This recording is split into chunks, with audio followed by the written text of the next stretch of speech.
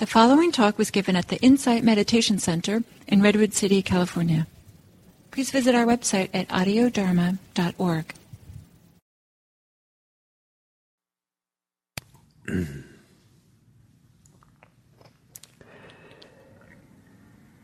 Hello, everyone, and welcome to this second talk in the series on mindfulness of the body, using the Buddha's teachings on mindfulness of the body as a support for how to work with the challenges that life gives us, no matter what the challenges are.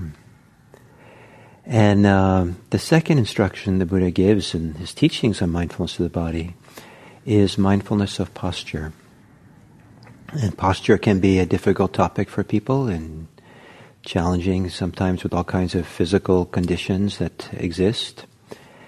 But it's also a integral part of human life, is we always in some posture or other, physical posture. And the Buddha emphasized the value of bringing attention to it, to really know the posture we're in. And then begin discovering the different dimensions, that different ways in which mindfulness of posture can support us tremendously. And in terms of challenges, one of the things that mindfulness of posture can support is that it is a preventive from all our attention to go into our challenges, into our fear, our dismay, our preoccupation, our imagination, our spinning thoughts. If all of it goes into the challenges we have, it can be a dark hole. We can collapse. Sometimes it strengthens the sense of inner challenge, the fear perhaps, or the dismay, or the anger. It fuels it and keeps it going. And some people can spill out in fear or panic because of the loop between their thinking and causing fear, and fear causing more thinking. Or depression, the same thing. There can be this loop. And that loop is strengthened by the degree in which attention is given to those thoughts, or attention is given solely to the emotions that are there.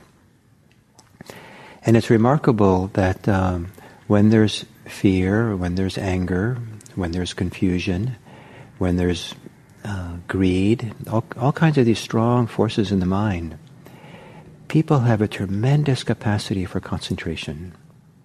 The very people who sit down to meditate and they say, I don't have any ability to concentrate, give them a good threat, and boy, they can be focused on it. Everything goes into it, and all their thinking and thoughts and feelings. Give them a good thing to be angry with, and boy, some people can be zero in and one-pointed almost, like boom, they're right there. They're not going to kind of leave it behind. They're like stuck on it. So we do have many people have much more capacity for concentration than they realize. It's just harder to do it for some people when there's nothing, no threat, nothing to blame, nothing to trigger self-preoccupation, self-identity, self-conceit, which is kind of can be a magnet for preoccupied attention. And so to begin bringing attention to the posture is to break the hegemony of some of these strong, difficult mind states that come into play when we're with challenges. Not denying there are real challenges, but the excessive preoccupation with them, the excessive absorption in them is counterproductive. And it's actually works. We think that the more attention we can give to something, the better we can take care of it. But actually, sometimes it can be the opposite when we have the challenges in our life. And so we want to find some way for our attention to be more beneficial for us as we go through these challenges. And one of the ways is to have our attention rooted or grounded in our body. And one of the ways to do that is to be cognizant of the posture we're in. And more so, in meditation, for example, the meditation posture, there's a lot of value to having that posture be intentional. So, you could just kind of lay down in bed and just kind of completely kind of collapse. And for some people, laying in bed and just really relaxing is very powerful. I don't want to undermine its value. But you might not get the same benefits in the long term and in daily life when there's challenges if you don't somewhere or other begin cultivating the value of a grounded, intentional posture. And intentional means that it takes a little bit of internal effort, intention, to maintain it. In order to maintain it consistently, there has to be a consistent attention. So the upright meditation posture eventually becomes second nature. Eventually, there's a kind of meditative energy that keeps us upright and alert. But there's also a kind of a foreground or background intentionality to stay upright. And in the beginning, when we're beginners, we slump and we sit up straight. We slump, we sit, until we find this place of intentionality to stay present. And to take an intentional posture that allows for presence, allows for really being there with something. So maybe turning towards something, or sitting upright or standing upright in a balanced way, not crossing the arms or crossing the legs in such a way that something's obstructed, something is limited, something is closed down. But just sit in a way that everything becomes kind of open, available, present, flowing, unobstructed within, an intentional posture, and to learn how to be embodied in it, to be grounded in the sensations, to be inhabiting intentionally and attentionally this posture, not as the be-all and end-all for sure, but so that it becomes second nature to be grounded and present in a good way as we go through our challenges. So we learn not to collapse physically in the presence of our challenges. So we learn not to get to tense up unnecessarily in the middle of our challenges. The posture is a mirror for seeing what our relationship is to our challenges. And if you have a kind of balanced posture as a reference point, aligned posture that's open, unobstructed, present, you'll have a very wonderful reference to catch earlier if you collapse, if you slump, if you kind of give up, or if you give in to some kind of the pressure of the anger, the pressure of the fear, and start spinning out. And the posture was an early warning sign of what your relationship is that might not be so beneficial for you. It's also to maintain a strong, balanced posture rather than collapsing or acting out. It's amazing how that, it's not denying how we're feeling, but it's almost like giving a room for how we're feeling. So some deeper process of unfolding, evolving, healing can happen that cannot happen if we collapse. It cannot happen if we engage from a place of hostility or blame or something else. This mindfulness really puts us in our body so that there's a deeper process of the bodily wisdom and intelligence can kind of move and relax and open up what's going on so that we can think more clearly, so that we can see the situation more clearly without our projections and our fears and our emotions kind of excessively filtering our perceptions. So to cultivate, to make a practice of being of intentional, balanced, unobstructed posture in different circumstances. You might try it standing in line in a store.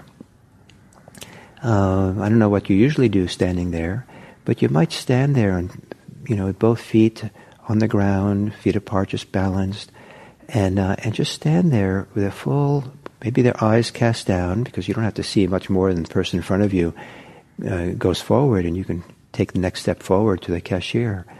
But just really be there and practice this embodied, intentional attention of posture. And intentional, really see what you can learn about a posture that allows for a kind of strength in attention, a strength, confidence in your ability to be present and here. It might be how you sit in a chair. You might experiment with times and places where you don't slump or relax into the chair, but you sit away from the backrest and really sit there where you kind of are offering to the room, to who's there, a stronger presence. Here I am. So standing, walking, it can be done laying down. Even when people need to lay down to meditate, there's a way of really being careful with a posture that it's somewhat intentional, really laying the body out carefully and balanced, and maybe the knees are up, and that has a little bit of intentionality. Some people who meditate laying down will have one hand with the upper arm kind of along the sides of the chest, and the forearm pointing right up to the ceiling. So a little bit of intentionality is needed to keep that straight and going upright. So this value of intentionality. And then walking. Walk with confidence. Because chances are that a confident walk begins offering you a beneficial posture to be in. If you give too much effort into the confidence, you might overshoot. But kind of take a confident posture as you walk, and be embodied in that confidence. Be embodied in the walking, and track what goes on in your posture, what goes on in your body as you do so. If you're in a kind of varied place where a lot of different things are going on, it's fascinating to watch the kaleidoscope of little responses and reactions in the body, depending on something as simple as walking in the sun and then finding yourself walking in the shade. Walking down a sidewalk when no one's there, and then someone comes opposite direction. All kinds of things begin happening that maybe track in what goes on in the body with your response, reactions, and see if you can maintain this confident, upright posture in walking. So there is, it's a hugely valuable and multifaceted practice to practice mindfulness of posture. And I just scratched the surface of it now. But if you start practicing it and discovering it and make it second nature to have a balanced, aligned, mindful posture, then you'll be ready for challenges in the future. If you're in the middle of a challenge and you try to have this support and refuge of your posture, you might not have developed it well enough to really make a difference. But building it up over time, you'll be surprised that one day you'll go through a challenge and you'll discover that your posture has provided a tremendous support, so you go through it in a balanced way. So thank you very much, and we'll continue this series tomorrow.